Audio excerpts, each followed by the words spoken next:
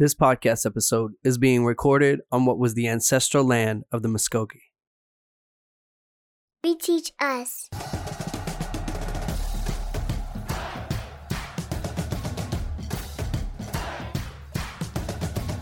Welcome to the We Teach Us podcast, a space to reimagine our education system. This is episode 4, and I'm your facilitator, Ryan Dalton.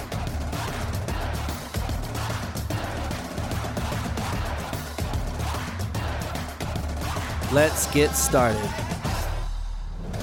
Do now. All right, today's Do Now, I ask people, what did you learn about Native Americans in school? That some of them are savage, and then there were ones like the ones who ate with the Pilgrims. But after that, they started fighting. So they lost their land, which caused them to fight. So it made them think that they were all savage, when in actuality, they just wanted their land. Actually, I was discussing with my children just yesterday, and they asked if they still do this, but I was pulled out for Indian education, we called it. And so about 12 of us maybe who met whatever blood requirement, we were pulled out of our classes and sent to Indian Ed, we called it, when I was in elementary and middle school. So we learned a lot, but that wasn't in the general classroom setting. With Native Americans, they play like an important role in like the way that we live now. I believe they play like somewhat like an important role, like ancestors, somewhat something like that. What did I learn about Native Americans in school? I didn't learn. We didn't have. We didn't have a lot in our history books that we were taught about Native Americans. It was very brief. It may have been, a couple of sections, but just really the basics it wasn't much, because I can't remember much about Native Americans. It wasn't much. Not a whole lot. Nothing current. We learned the little things about, that's been a while, so, I'm not a history teacher, putting that out there. But not a whole lot. It's just, the Trail of Tears, and, I wish we knew more about some of the artifacts that they did. And I knew that the sad thing, I always felt bad because that they'd have to leave their home as a kid reading that.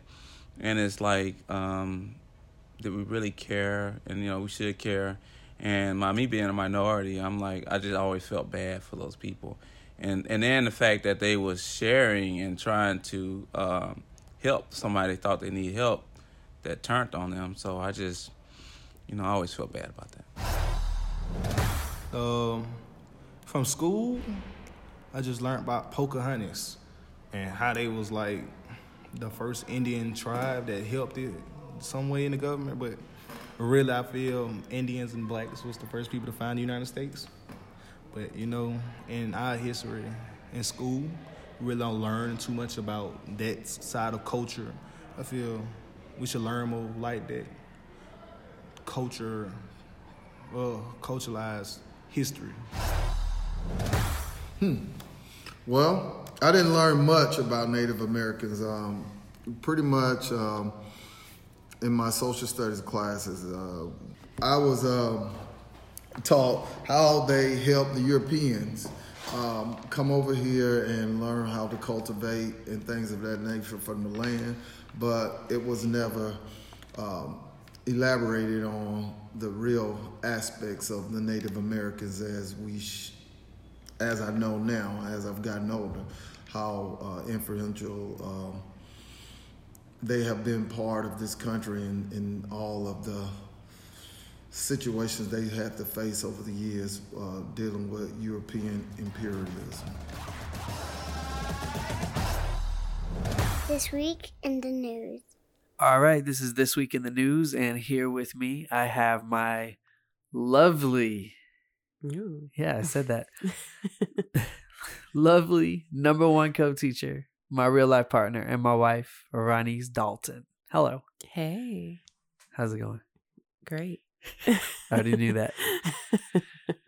All right, so I think last time I started it off, so I'll let you go first. What's your first article? Thank you.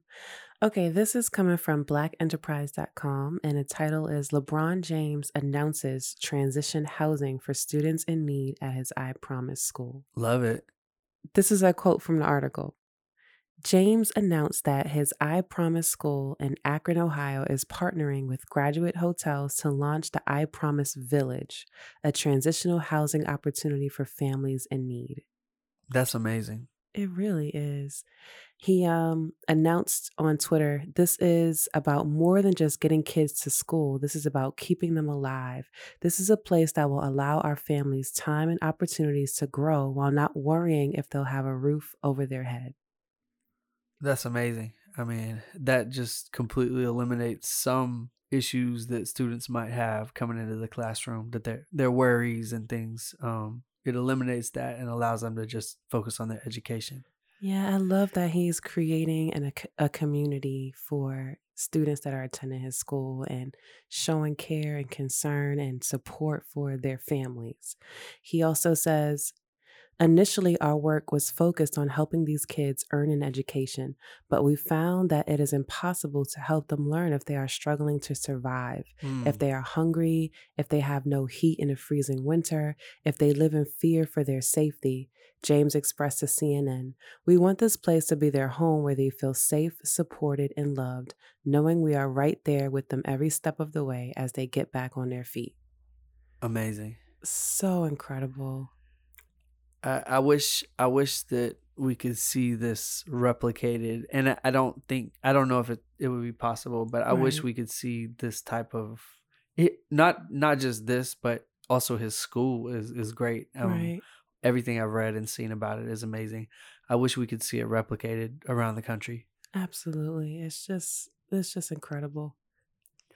Yeah, I never I'm not a huge, I don't really follow NBA, and not really like a huge basketball sports fan, as you know, but in the recent years I've become a huge fan of LeBron James, not because of basketball, but because of these efforts, and it's really been inspiring for me to see.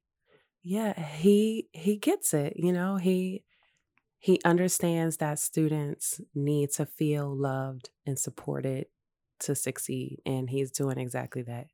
Yeah, it's amazing. All right, so my first article is from the New Republic, and the title is "A Charter School Gets Canceled for Wanting to Teach Indigenous History." Wow. I would say, can you believe this? But absolutely. That's the unfortunate thing. Right. So let me just read the sort of first portion of the article. It says, on Tuesday, the North Carolina Charter Schools Advisory Board voted to revise its recommendation for approval of a charter school set to open in Robeson County. Robeson County is the home of Lumbee Tribe, a state-recognized Native nation that is the largest tribe east of the Mississippi River. The reason for the reversal, according to board member Lindalyn Kakadelis, was that the proposed curriculum was too indigenous. Too indigenous. Too indigenous. Wow. Yeah. I mean, right now, vast majority of curriculum across the states is like completely lacking in indigenous history. Zero to little indigenous. Yeah. And now studies going on. This lady is saying that it was too indigenous. Wow. Here's a quote from her. She said, I did not find one thing in the book that talked about the greatness of America, Kakadelis said. Now let me make it perfectly clear. America has sins. There are things I wish we had never done, slavery included, bad marks on our country. But we learned from them, and we've changed, and we're not what we used to be. I've got to say that everything I found was divisive instead of bringing unity. We have learned from? Right. So she's saying we've learned from our mistake. No, we have not. She's saying we've changed. No, we have not. She's saying we're not what we used to be. Well, I mean, if she literally means like we're not the same people that used to live here, then okay, I'll give her that. And then she said that everything she found was divisive instead of bringing unity.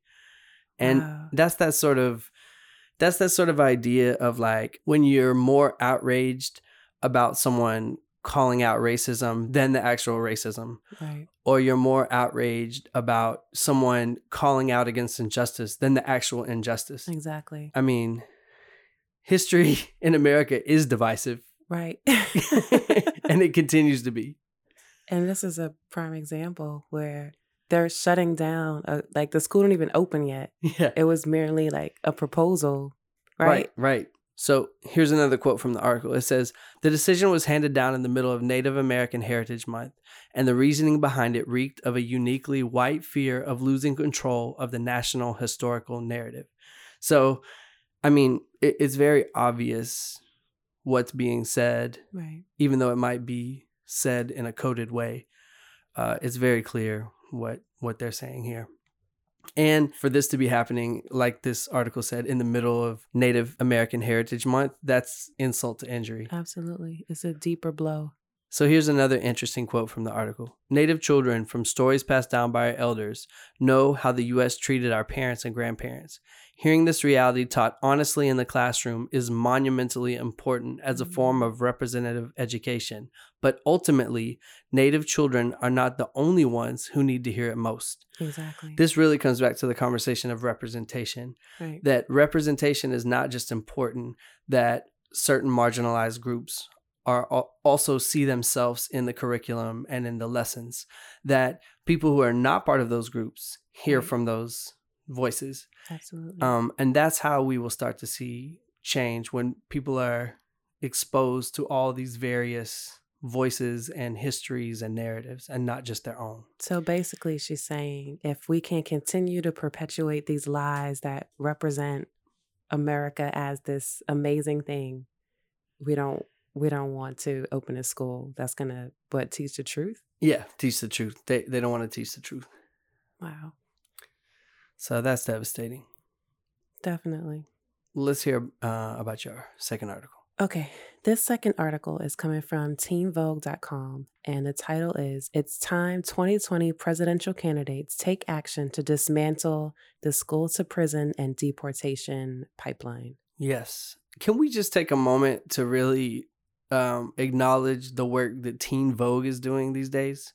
It is more than just a teen magazine or online source. I mean, they are doing some amazing work over there. It really is incredible what they're doing. Yeah, so that was just my little side thing when you said that, from Teen Vogue. Well, this is a really moving and brilliant piece written by 16-year-old Anthony Villaneda Martinez. I think that's how you pronounce it. He is the youth leader at Latinos Unidos Siempre. It details his own personal experience with the school to prison and deportation pipeline. Wow. So he, along with hundreds of other youth leaders like him, are calling on presidential candidates to sign onto the youth mandate for presidential candidates and permanently dismantle the school to prison deportation pipeline. That's awesome. Yeah, it's really incredible. Here's a quote from the article. It says, and this is, him speaking. "Over the last couple of months, I've seen presidential candidates roll out their plans for public education and criminal justice reform. From where I stand, what's noticeably missing is their unequivocal commitment to tackling the school to prison and deportation pipeline directly. It includes demands that should be obvious. Things like stopping the provision of military equipment to school districts. Right. Yes, this actually happens. Or ending the use of strip searches, corporal punishments, and confinement to solitary rooms. Yes, all these happen too. It demands funding for things that schools should or are already required to do, but are often too underfunded to implement, like providing equal education opportunities for students with disabilities and low-income students, and funding mental health care services for all students." Yeah, I mean, it's basic things that really should not even be in a proposal. Like, shouldn't have to be. Right, they should not have to be, but here we are. All right, so my second article is from Rapid City Journal. It's a very local article. The title is "Native American Students Left Behind by South Dakota Education System." The article is basically highlighting how South Dakota education system is completely failing the Native students in the state. Not surprising. Yeah, and it's, I guess, also what we see in this article is not really that far off from sort of the national data is in line with the national data in most states. So here's a quote from the article. It says, results from state and national standardized testing shows how dire the situation has become for Native American students who continue to perform far worse than white students in South Dakota across almost all measures of academic achievement. During the 2018-19 school year, fewer than 1 in 4 Native American students in grades 3 to 8 and grade 11 was rated as proficient in reading and writing on state standardized tests. Roughly 1 in 7 Native American students was proficient in math, and just 1 in 8 was proficient in science. Yikes. And we know that that's not speaking to the students' abilities. It's speaking to access. It's speaking to how the schools are serving them or not. Exactly. Let me say that. So the article also says the 2019 National Assessment of Educational Progress found that the state's Native American 4th and 8th graders were between 25 and 30 points behind their white peers in math and reading. Wow. So a whole 25 to 30 points. On-time graduation rates for Native American students also are lower than every other racial group in the state at 54%, compared to the rate of 85% for students of all other backgrounds, according to the state report card. Wow. So the article continues to go on and just talk about various injustices that have sort of led to this, even gives an account of some of the students speaking about it and their experiences. But it's really just, as I said, it's kind of in line with the national sort of performance of Native American students. And like I said, it doesn't speak to ability. It's speaking to how we as a country, how our education system as a supposed education system is completely failing this entire population of students. And when you think about all the trauma that Native people have already experienced, through our federal government, this is just another extension of them being failed yet again. Right. And it's just unfortunate because we talked about an article just a couple minutes ago, this hostility that this woman had about curriculum that mentions Native Americans, that is, culturally responsive and appropriate. And that same attitude of rejecting that is again manifested in situations like this. Right. But yeah, it's just ridiculous that our system is underserving certain populations of students and basically just completely failing them. That's so unfortunate. Well, that's kind of a heavy note to end on. I think we need LeBron James to get involved in this too. LeBron James. Yeah, but all jokes aside, LeBron James, the what he's doing with that school, his vision, and ones like it. Right. He's not the only one who has school like that. Really is a model for what education could look like when you completely serve the community you're supposed to serve. Yes, when you center the student and their needs and the hope for their success. That's where it's at. That's right. So LeBron James, give me a call. Let's start some more schools. All right. All right. Well, that was This Week in the News. Thank you, as always, for joining me. Thank you for having me. Oh, it's a pleasure. All right. Bye. I do.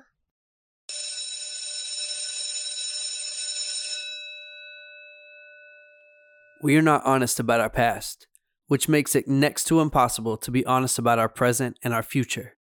This is especially true for most white Americans. For all of our lives and all of the lives of those who lived before us, since the inception of this country, we have been spoon-fed an ahistorical, romanticized version of American history, one that conveniently revisions and/or erases the histories of marginalized people, one that deceitfully canonizes and worships white settler colonialists, one that villainizes those who countered the imperialist, white supremacist, capitalist, patriarchal American fantasy.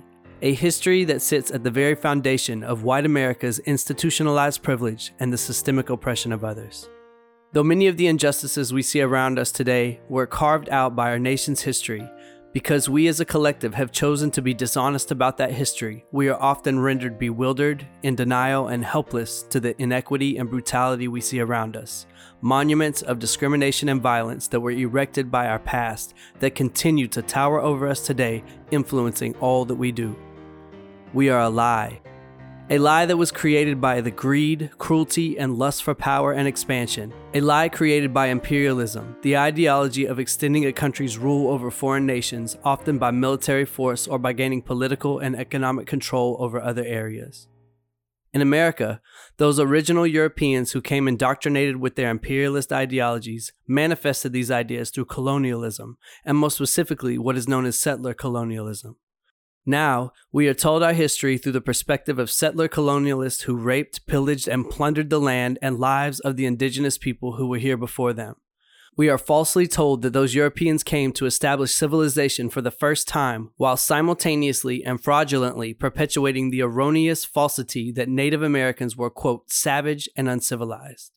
Though before Columbus's 1492 arrival to the Americas, there were an estimated 5 to 15 million indigenous people, making up around 600 or more tribes, nations, bands, pueblos, communities, and native villages, all with rich histories, cultures, established communities, and practices.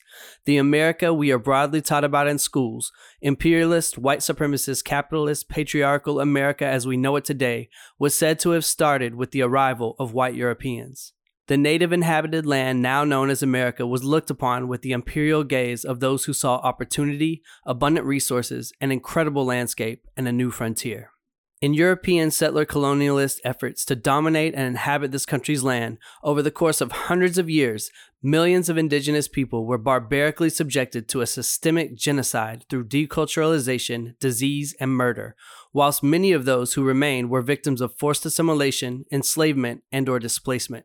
Over the course of those years, over 500 treaties were made with indigenous tribes, and all of those treaties were also broken, changed, or nullified when it served the U.S. government's interests. Over the course of those years, the settler colonial U.S. government authorized over 1,500 wars, attacks, and raids on indigenous people. It is reported that by the close of the Indian Wars in the late 19th century, fewer than 238,000 indigenous people remained. And now, in present-day America, what we are taught about America, about ourselves, is through this imperialist filter. And what we are taught about indigenous people is often non-existent, minimal, or warped. We have amalgamated the hundreds of rich, unique, and distinct indigenous cultures, practices, languages, and people groups into one generic, homogeneous group we refer to as American Indians or Native Americans. Then, adding insult to injury, we have idealized, mystified, and appropriated their culture where we see fit, using it however and whenever we want, even with the common derogatory practice of using their names and likenesses as mascots. Though there are entire Native-led initiatives to stop these practices because these practices play a role in the perpetuation of negative stereotypes and oppression, most especially when the team and the mascot names are racist slurs like Redskin. Seeing our history through the imperialist perspective does not just impact the way we see our past in America. It impacts the way we see our present. It impacts the way we see the entire world. Our public schools are one of the main places this nationalist imperialism is fostered and reinforced. We see how global concepts taught in our classrooms across the country are introduced to students through the lens of imperialist American exceptionalism and are told from the angle of European imperialists. For instance, rather than focusing on the rich histories of indigenous populations of people who inhabited Africa or South America before and or during European conquest, the history of those places has often focused on the narratives of the imperialists, simultaneously painting the original people as people in need of being civilized, ruled, and or, quote, cultured. We can see how this imperialist ideology impacts the way we see the world around us through both our domestic and international policies. Domestically, we see how imperialism and white supremacy guide our political climate, determining who are, quote, acceptable immigrants and who are not. We can clearly see how these ideologies specifically discriminate against black and brown immigrants, even those who are fleeing the most atrocious conditions and seeking refuge. Internationally, we see how imperialist ideology, often teamed up with white supremacy, guides who we trade with or who we don't, who are our allies and who are not, who and where we go to war with and who we don't, and where we seek to expand our own power, influence, and political and economic control. We can trace these ideas we possess of where we have the right to invade, who we have the right to murder, what countries we have the right to take resources from, to the ideas taught in our history classrooms. However, it is not merely our history classes that hold this imperialist bias and influence. The imperialist perspective influences all of our curriculum. Most of our structures, policies, pedagogy, and practices are modeled after the European imperialist framework, leaving no room for alternative ways of learning, knowing, and being, specifically and especially the ways of indigenous people and other marginalized groups. These practices and pedagogies based in European models are often stifling and oppressive, seeing students as empty vessels to be filled by the teachers rather than active participants in their education and the education of others. This is what Paulo Freire referred to as the banking model in his most famous book, Pedagogy of the Oppressed. There, he also described more liberatory educational practices based in dialogue, critical consciousness, education as a mutual process, and education as a practice of freedom. Unironically, teachers who successfully employ these practices in their classrooms often begin to rid their educational spaces of oppressive and harmful practices rooted in imperialist ideologies. As educators, I believe it is important to actively and intentionally dismantle imperialism in our classrooms, school communities, and the broader system. Sometimes it might just be we don't know where to start, but the best place to start is always exactly where we are. It's Thanksgiving week in America. All across the country, school children will once again be exposed to a romanticized, fabricated tale of pilgrims and Indians, celebrating the famous feast that never really happened, at least not in the way that it has always been portrayed. Preschool and elementary students will be adorned with their construction paper cutout pilgrim hats and their culturally insensitive paper Indian headdresses. They will sing songs, they'll put on pageants and plays, and we will continue to perpetuate the whitewashing of American history, underplaying the atrocities the original colonists enacted on the indigenous people who were here first, simultaneously erasing their history. We could start to dismantle imperialism by ceasing to carry on with this ahistorical work of fiction we tell every year. We could begin to tell the truth.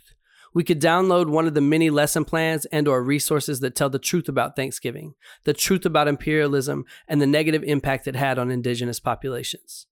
And it doesn't have to end with Thanksgiving. We can refuse to acknowledge the day that is known as Christopher Columbus Day. Wait. Christopher who? Oh, nah. The only Christopher we acknowledge is Wallace, all right?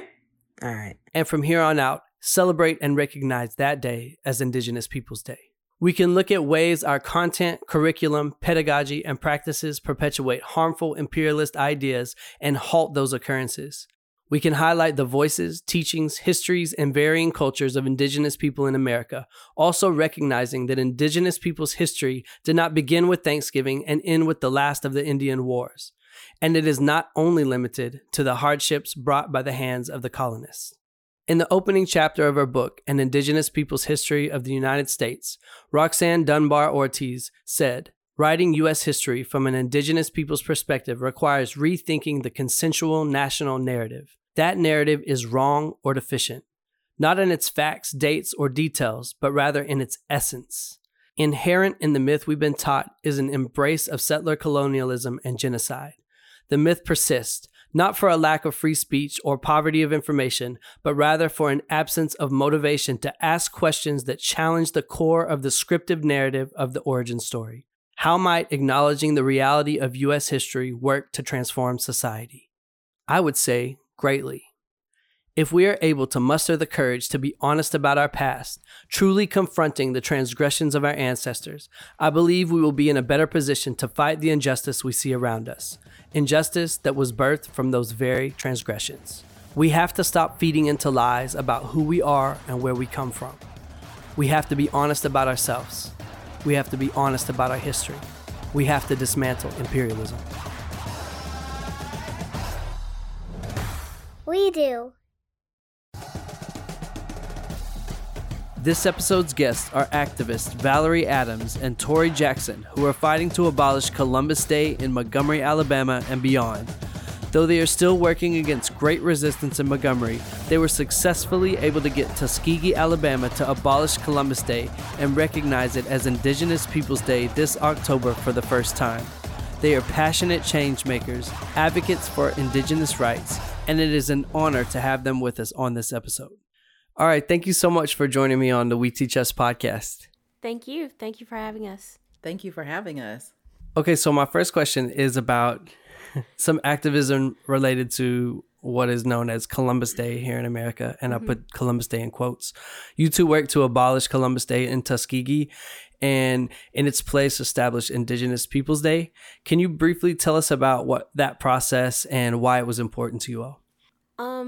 Well, where we started was the work session in Montgomery, and they were really, really hesitant about it, but though they were hesitant about it, we ended up meeting Chris Adams' father, Archley, and he advised us to go to Tuskegee. And I've been to Tuskegee before. Tuskegee actually has a very large Black Native American population. And so when we went there, the community it was so different being in Tuskegee because everybody was kind of chiming in during their work session, and it was total opposite. But I mean, they were all for it, and it was important. It's important now to change this, and I feel like now is the right time to do it because it'll raise some eyebrows and make people ask, why did they change it now? And the thing is, we just now have a voice again to do that. Well, I think that going to Montgomery was more of the catalyst for us, and getting those introductions into Tuskegee. When we got there, they were a community-based program. We could see that already. But the biggest part of that, knowing what we knew about Tuskegee, was just trying to remind them of the people that they were and whose land that we stood, whose land that they stood on, or them being the remaining ancestry of the people that have gone, on to Oklahoma. But with Montgomery, I think that what we're trying to accomplish with Montgomery, the leadership that's in place, I don't think they can conceptualize that past, we can't change it, and they could. They seriously could. And so in Montgomery, you're pushing to get Columbus Day changed, the name changed, and the whole focus changed to Indigenous Peoples Day. Yes. Is that correct? Yes. Yeah. A lot of racism people aren't realizing is very systematic. So even though they think that it's not a big deal, the title of Columbus Day is not a big deal, it is, because it's systematic racism. Right. And so, I mean, in my mind, it's a big deal for all kids because we've seen these imperialists, these colonialists who have been seen as heroes and taught as heroes when they did atrocious things, and now we're still celebrating them. And right. I'm sure a lot of people today would not want to see their children being fed to dogs if they didn't find a certain amount of gold. That's disgusting. Yeah, absolutely. So let's kind of do that sort of exercise for people who don't understand how atrocious Columbus was. What are some examples of things he did in history? Are you all able to speak to that? So Columbus, in coming from Spain, trying to acquire more gold, the things that ensued after hitting the wrong, obviously he didn't land in the wrong place. Right. But what he did find was people. He found the Taino people immediately and started to take them back and had them enslaved. And so they were almost completely decimated. The policies that happened after that point with the doctrine of discovery made it so the church was able to claim whatever they wanted to claim. And that is the principle that was used from the government henceforth going forward to implement it in that fashion. And then his journal was just strange because if I'm not mistaken, it's talking about how godlike these people were, and then at the very end of it he says they will make good slaves. Just messed up. Yeah. So I mean, it's he was a rapist. He was right. Extremely racist. He was a horrible person, a murderer, and it's someone that we still celebrate. And there are so many things named after him. There are statues. There's a whole day. What? Schools. Yeah, schools.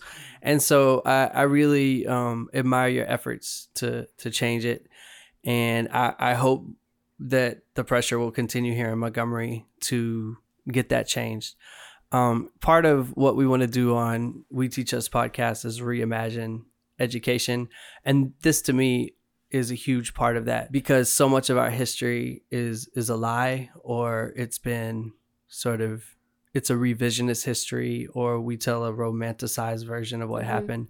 And I think the only way for us to really change what's happening is to tell the truth. So I really, I'm so happy that you all, the progress that you've already done, but that it, you know, it's something that I know it might not look like it now in Montgomery. I think there's a lot of opposition, but I think with the right amount of pressure, I think it will happen here. Yeah, it's very bizarre too, because when I was growing up, it wasn't, people didn't like the fact that I had Native ancestry. I was bullied for it, and now it's like, yeah, speak up. And so it's just, you know, it's weird being on that end of the spectrum now, where I'm being told that it's okay to speak up. How does it feel? Does it feel empowering, or does it feel scary? It feels a little bit scary because of how bullied my family was. It's just kind of strange. It's still kind of like, it's just new, because it just wasn't that way growing up.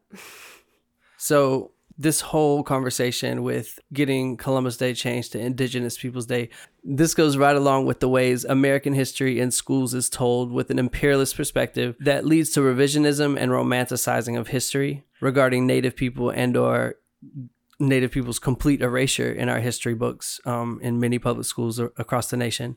Can you expound on ways that you've personally seen this in our school system, this sort of either revisionist history or complete erasure of Native Americans? Yeah, they hardly touched on Native American history at all when I was in school. I remember being in 9th grade and being like, when are we going to learn about like the Creeks that were here? Because the Prattville High School sits on what used to be my grandfather's land. And so, of course, I'm thinking about, when are we going to learn about the history of his people? And we really never did. Wow. Honestly, we learned about the same European history over and over and over again. By the time you got to 12th grade, you already knew what was going to be on the history test, because you'd already learned it 3 times over, or, well, from 6th grade to 12th grade. That wasn't, my math was so wrong. But you learned it so many times over that you already knew, you know, what was going on. Yeah, you already knew what was going on.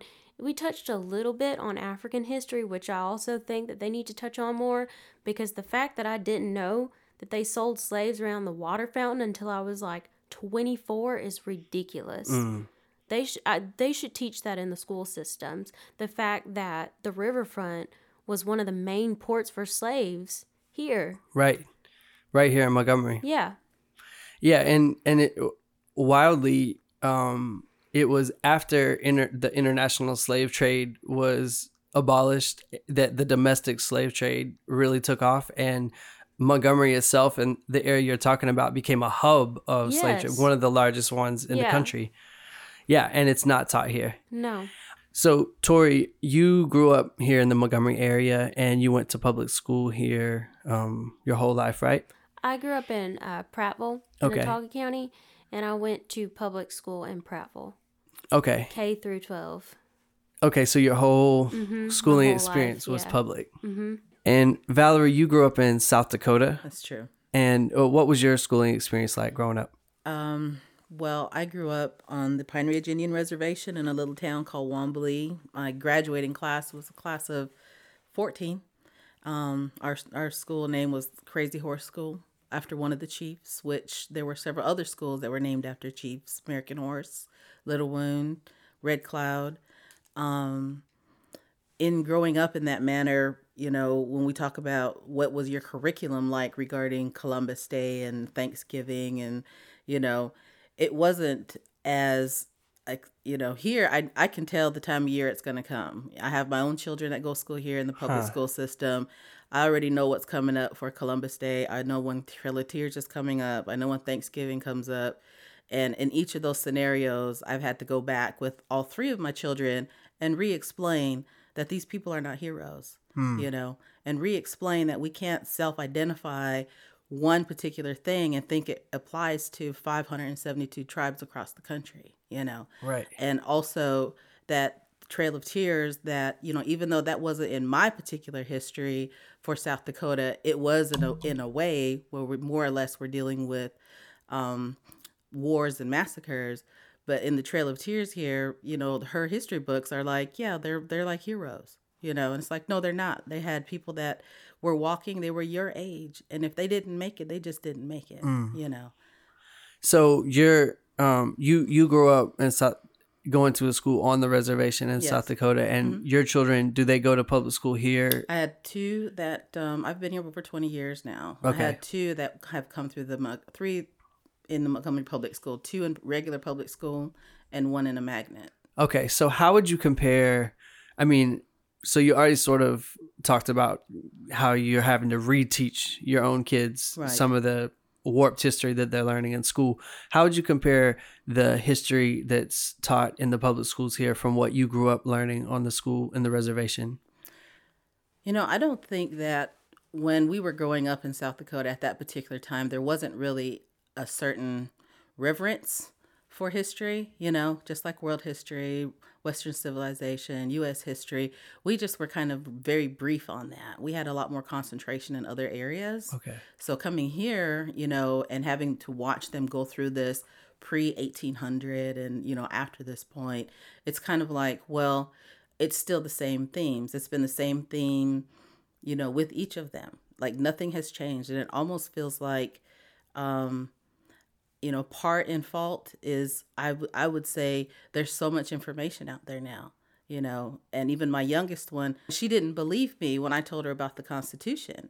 And I said, the Iroquois helped with the Constitution. And she said, no, they didn't. I said, yeah, they did. It's the Great Law of Peace. I had to literally go find a video for her and an article to prove it because her teacher said so, you know. Wow.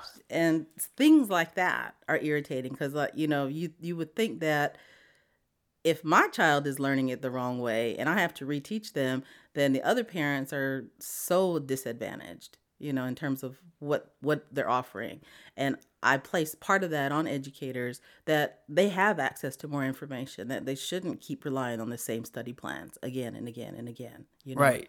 And I mean, what I know is education here, there is an agenda, and there's an agenda to tell history in a certain way. Tori, you were saying you in school you learned the same European history over and over and over again. Do you remember at any point in your schoolings any of your teachers covering Native American, and it's weird to even say Native American history because it should be our history, but it's not. So do you remember Native American history being covered? I really don't. I remember briefly touching on it, I think in 5th grade, and I think once again in 9th grade for a very short time. It's like a paragraph. I don't remember it being very much more than that. Do you remember like what was taught, like what exactly was even? I don't remember because I learned honestly most of that history from my grandparents and my aunts and uncles because we knew who our grandparents were, who our ancestors were, and they made sure that I knew Columbus didn't discover America, first of all, but also this is where you're from, this is where your grandmother's parents were from, you know.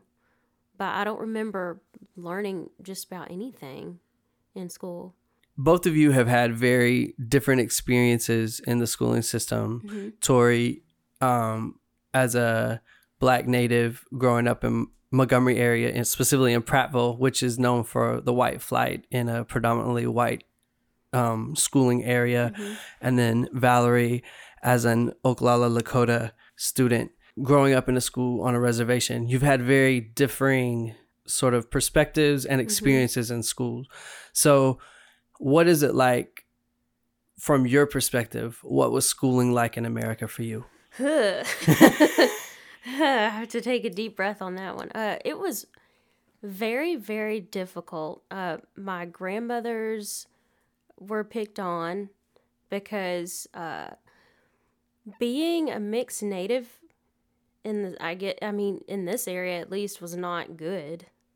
It was not good on the white perspective, and it wasn't good on the black perspective. So you were just kind of in the middle alone. And so I started getting picked on when I was like 5 years old riding the bus. And some of these kids were in high school. Wow. This was because me and my sister, when we went to school, we would get off at my grandmother's house. And we would stay with my grandmother all summer. And so they knew who both of my grandmothers were. And they knew that they had Native ancestry. And they just picked and picked and picked. So Wow. it was not easy where I was. I don't know about Valerie.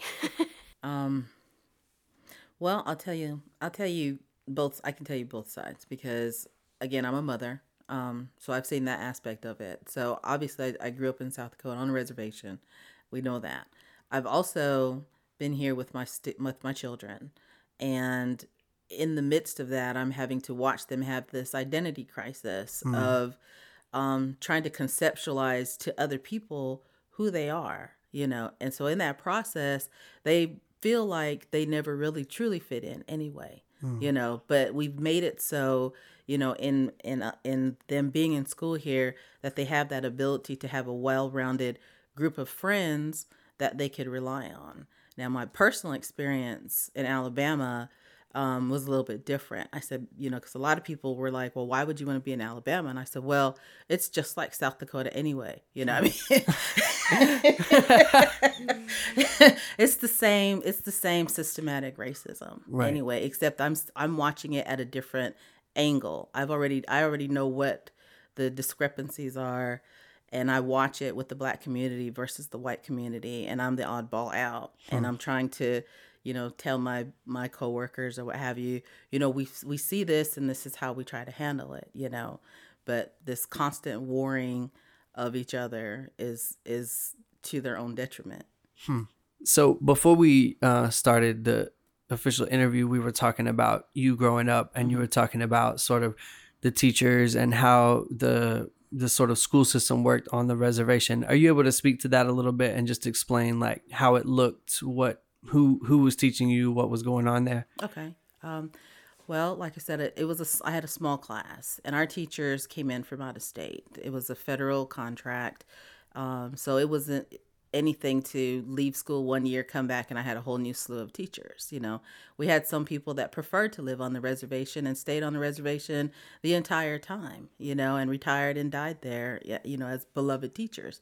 But, having that premise of working with all these different outside entities, it helped in terms of being able to associate a little bit more with people on the outside, because you're on the reservation, you're in your own culture, we stayed to ourselves, and we just keep this process. But using that education as a foundation, of having my culture around me, made it an easier scenario when I left, to be able to keep myself centered. So and now your kids are kind of in the opposite situation of that, in public schools here, and you were saying that it's like a fight to try to reteach all these things that are being warped or taught to them in the wrong way. It's true, and then keep them in their culture, centered in their culture as well. Being so far away. Right, because and I'm not sure if you said this during the interview or before we were talking, but one of the things that people do in America is just this like broad brushstroke that Native American, I put that in quote, and everybody is the same. And so I imagine in this area there are not a lot of opportunities outside of home for your children to learn about Oglala Lakota ways and practices and things. Well, not here, no. Okay. Yeah. So that would have been potentially a benefit growing up on the reservation, to at least, like you said, be surrounded by culture, grounded in that. And then the teachers coming from outside, even if they are problematic or whatever, at least they go again or something. Exactly. Okay. There were some good ones. I'll say that. There were some good ones. Okay, good. So what are overt ways that you've seen this settler colonialist ideas, violence, and terror manifested in the education system, in the system at large, and in our schools and classrooms? I'll just start with the fact that when I was in, I think it was 6th grade, and my teacher said Columbus Day, and I raised my hand and said, but my ancestors were here first, I was considered to be a disruption to the classroom. Wow. And I got in trouble. What did they do? I just had to shut up. That's crazy. Because I was being a disruption. So just a complete, like, non-acknowledgement of any of that. Yes, and there was also a Trail of Tears pep rally that I tried to speak up for when I was in high school. I was a majorette, and we were playing against the Wetumpka Indians. I actually did a speech, and I included this point in there. I was trying to, I was telling my band director, this should not be happening. I was a member of the SGA. Nobody listened to me. Nobody cared because they couldn't sympathize with it. And a part of that was probably a result as well of them not learning Native American history and knowing that you do not poke fun at the Trail of Tears. Right. So this was, when you say Trail of Tears pep rally, they were saying Trail of Tears, Trail of Tears. Oh my God. No, they took some of the members of I was completely disgusted. They took some of the members of the SGA, and tied the girls, a few of the girls, hands behind their back, threw them over their shoulders, and they made little paper headdresses. Yeah. And because I was a majorette, if I didn't dance at this pep rally, I would have been kicked out. Oh my goodness. My position as majorette, which I can't remember if it was my senior year or not, but I'd been twirling since I was 8 years old. And so that was my passion. I was going to college. I got a scholarship to twirl baton. So it wasn't like I was just gonna, Yeah. It was almost like they forced me to be against my own culture, and wow. At that moment I was so irritated and I was so disgusted, but it was like there was nothing I could do. Wow. That's wild. And then even within that, you bring up the name of Wetumpka. What's the school name? Did you say the Redskins or? No, it wasn't the Redskins. I think it's just the Wetumpka Indians. If I'm not mistaken. Which is another form of this violence that takes place. And I even know, in the town I grew up in, there's two schools. One, the school name is the mascot, if you want to call it that, is the Braves, and the other one are the Redskins. And it's that I think that's another form of this violence, where it's like an appropriation of certain ideas that are also very racist ideas, Mm-hmm. that are used in our schools. I mean, this is a middle school and an elementary school in my town. Mm-hmm. And then, like you said, they think it's okay because it's coming top down, because you're talking about NFL teams that have designations like that, Right. So it continues and it perpetuates this cycle of it's okay. It's not okay. How would we like to do something that was more in line with the Holocaust and things of that nature? We would never do that. Right. And Redskins itself, knowing that was what we were called when we were hunted for a coin to completely eradicate us, it's even worse. Right. Yeah. Just terrible. And then you have predominantly white people who are like, oh, it's no big deal. It's just a name. I'm 1/16 Cherokee and I'm not offended. Right. And people love to claim this fraction. Where did that number come from? I have no idea. 1/16. I just want to circle back because when Tori was talking, Valerie, you had something when I first brought up the question of in the ways that these settler colonialist ideas, violence and terror are manifested in the education system, in the school system. Something she said sparked your thing, and I would say colonialist in that we have this scenario where we're trying to perpetuate all the Native Americans in one theme. I know my youngest daughter was 5 when her history got whitewashed from her. She had my mother was living with us here at that time. She's full-blooded Oglala Lakota, and was here and used to make her all kinds of stuff to go to school with. And Jasmine came home and she had a t-shirt that was stained in coffee with little fringes on it with little pony beads, and it had Snowbird across there, and had her little paper headband with this fake feather popping out.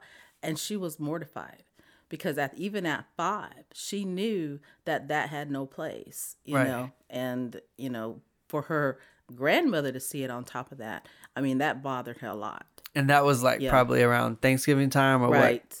Right. Where, okay. And so it was like the school's interpretation of. Right. All Native Americans. That's just ridiculous. Right.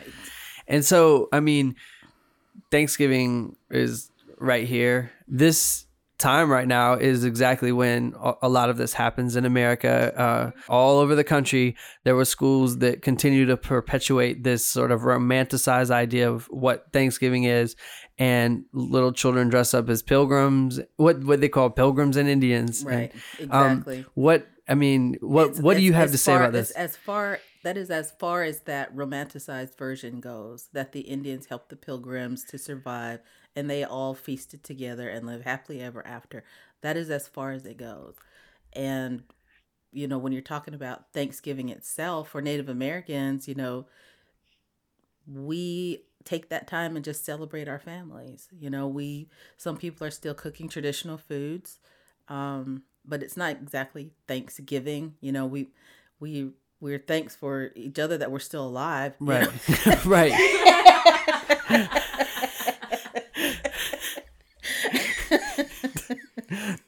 That's too real. Honestly, just winging off, I really am thankful to be alive, because the 2 cultures that I came from, it's like, first of all, how did my family end up still being here after all that? I've thought about it a lot. I honestly have, because but being from an African culture and a Native culture, it's like, wow, you know? Yeah. So she's right. Okay, so my next question is kind of generally about how imperialism and this like settler colonialism is linked to patriotism in America.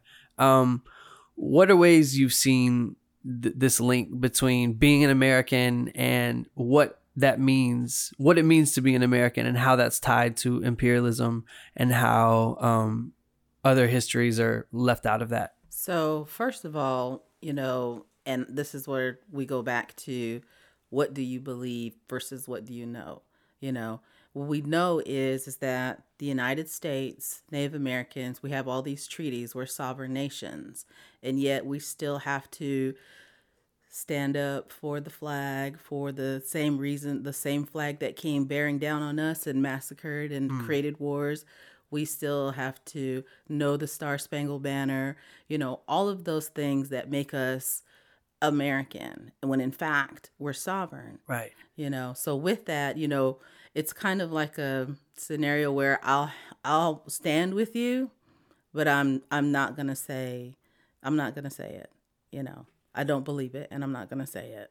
Right. That's funny you said that, because I usually stand and I'll put my hand over my heart, but I just don't say it, because I went back to another like older religion, and I think religion is a big part of systematic racism. I went back to the old ways, and so I don't like for people to push religion on me. You know, I mean, we just have certain beliefs, and if you're not a part of that belief, it's like you're anti-American, and it's just not It's not so. Yeah.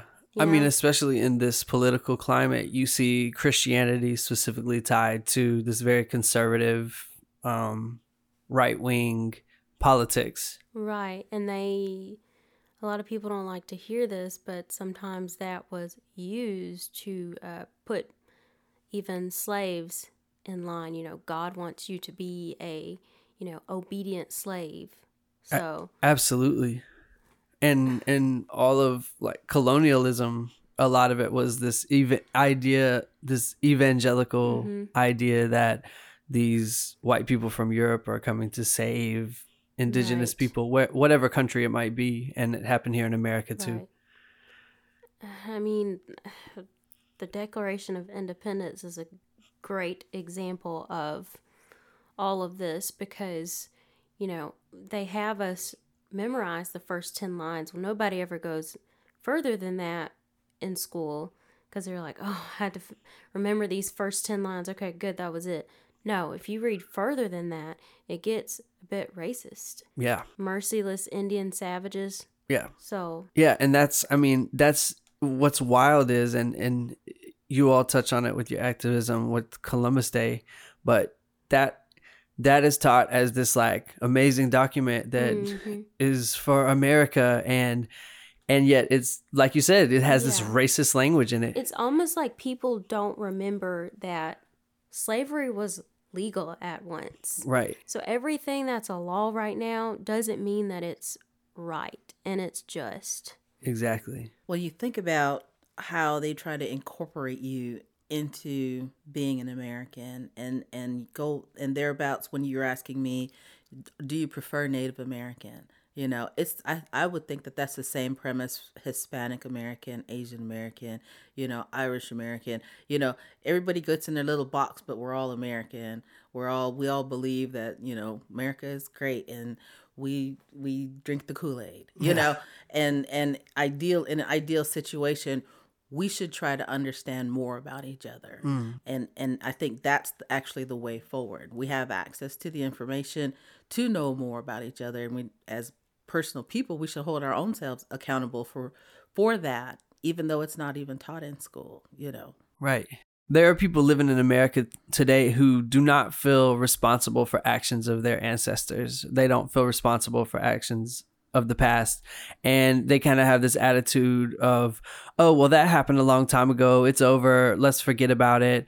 And specifically with regards to a whole stealing of land, a genocide, Trail of Tears, all these atrocious things that have happened, it's just kind of like this, well, it happened, it's over now. What would you all say to those people who have this flippant attitude about that? I think if we don't come to one accord, one memory, I mean, we're doing ourselves a disservice, because some of these things that you think that are in the past, they still exist.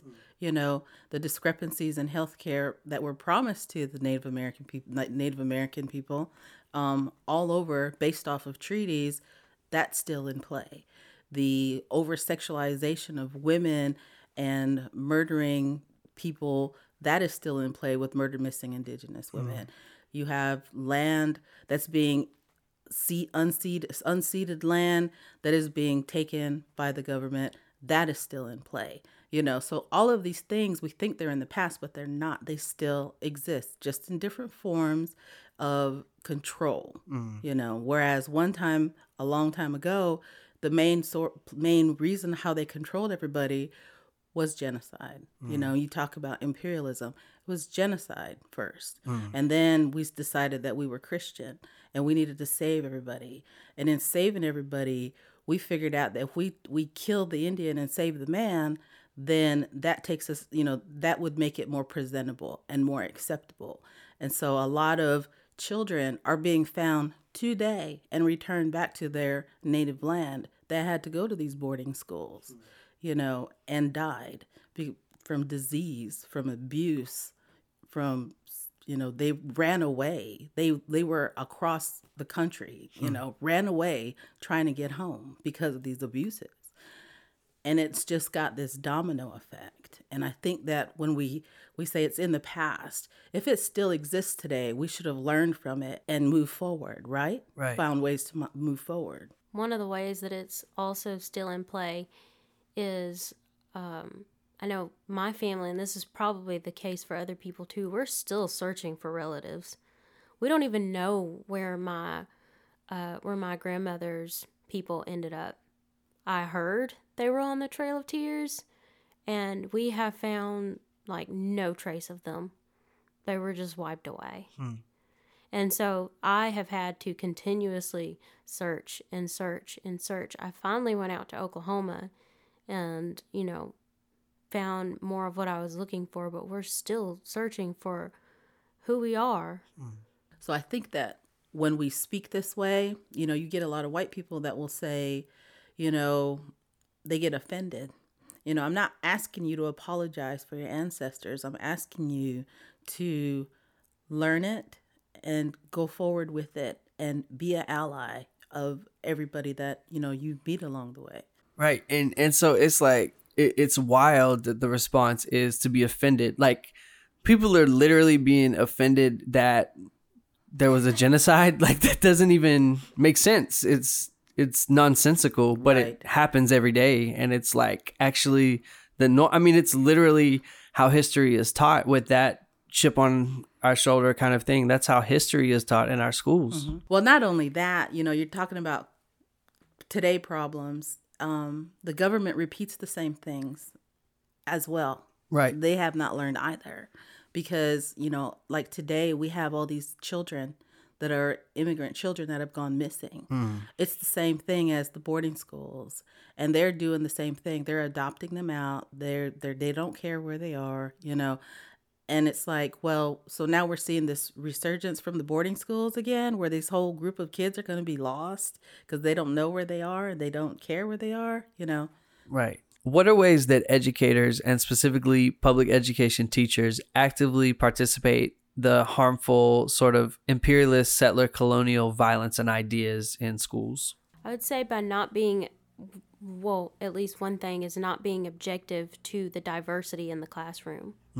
Okay. The fact that I was on the other side of the spectrum, the Black Native spectrum, and my white teacher wasn't hearing me out was like, what do you do with that? Right. So being more open to the diversity that is literally sitting in your classroom, right, for one. Okay.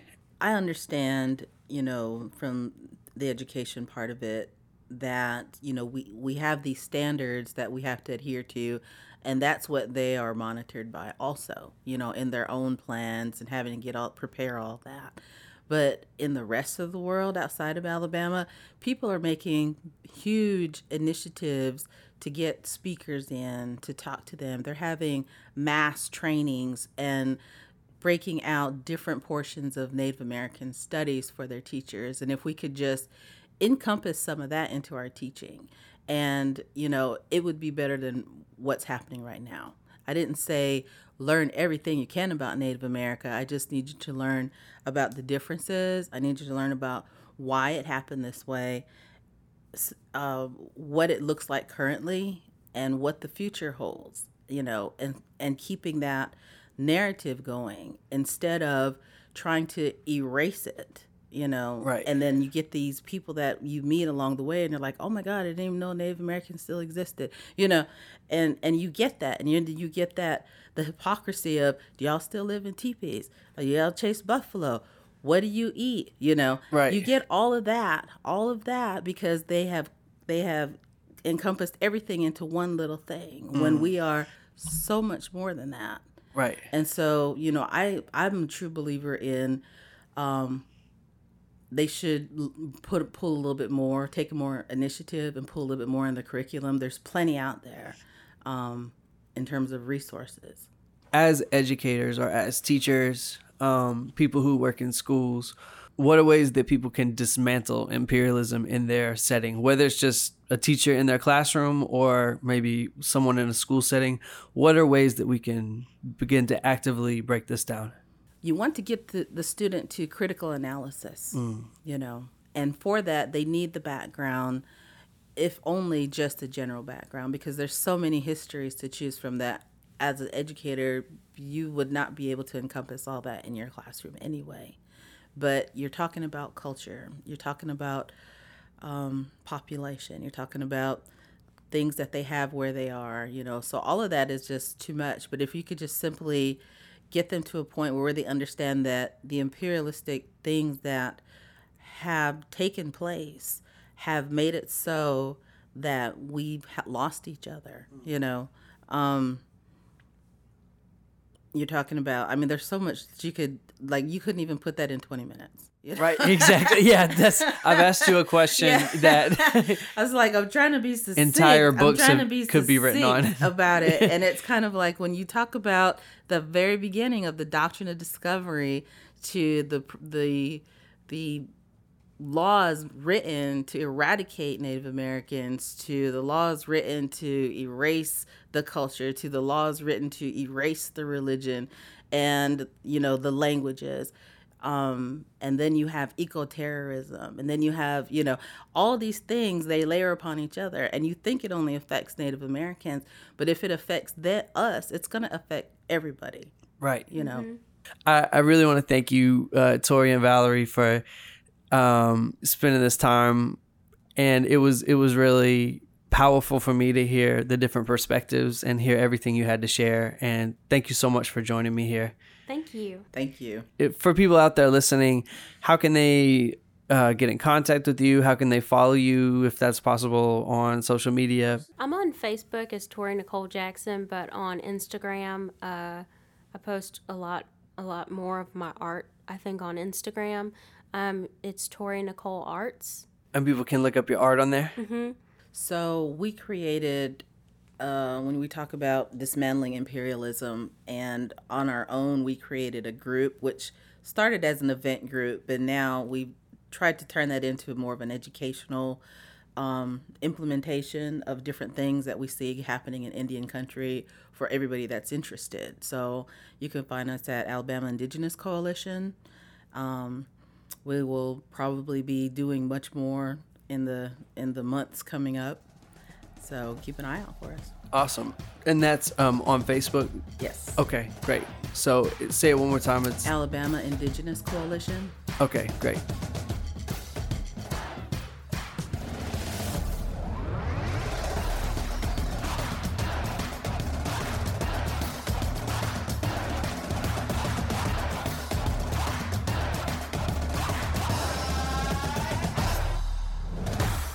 You do.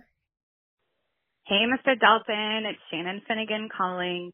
Loving the podcast so far. Thank you so much for doing this important work. I want to respond to your question about dismantling imperialism in the classroom and countering a historical imperialist narrative. So I actually teach my students about the state standards, and we do an activity where we examine the Minnesota State history standards, and we actually count up how many of them are about Europe and how many of them are about other places. And then we take a look at those few standards that are about Africa or Latin America or Asia, and we look at what they cover and how they often cover the negatives, right? Slavery and the slave trade and how they were victims of imperialism, and that there's very little there that is celebratory about other cultures in the world. And so just making students aware of who's making decisions about what is being taught in the classroom is super powerful and really important to counter some of those narratives and to make them question what it is that they're being taught in the mainstream.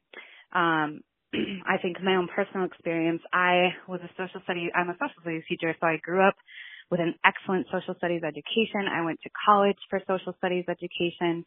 Like, I was immersed in history, and I didn't know anything about the Haitian Revolution until I started teaching at SDL, and I learned about it from Kwaku, and that it was part of the curriculum at SDL with lots of Haitian students. So there's something problematic there, right? I'm going back through the Minnesota State history standards, and I don't see the words Haitian Revolution anywhere. And so I teach it now in Minnesota, now that I'm back here, and I talk with my students about why isn't this in the state standards? Why aren't we required to teach it? And of course, engaging students in those dialogues and making them aware that there are people who decide what it is that they're being taught in the classroom, I think is something really important to do what this question is all about, counter those imperialist narratives. And then, of course, I say screw the standards and let's bring in some real learning and do different curriculum that celebrates Indigenous peoples and what we can be proud of in that culture.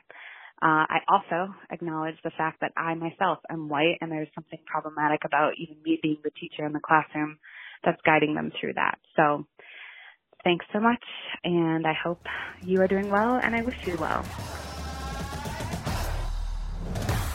Is it your homework?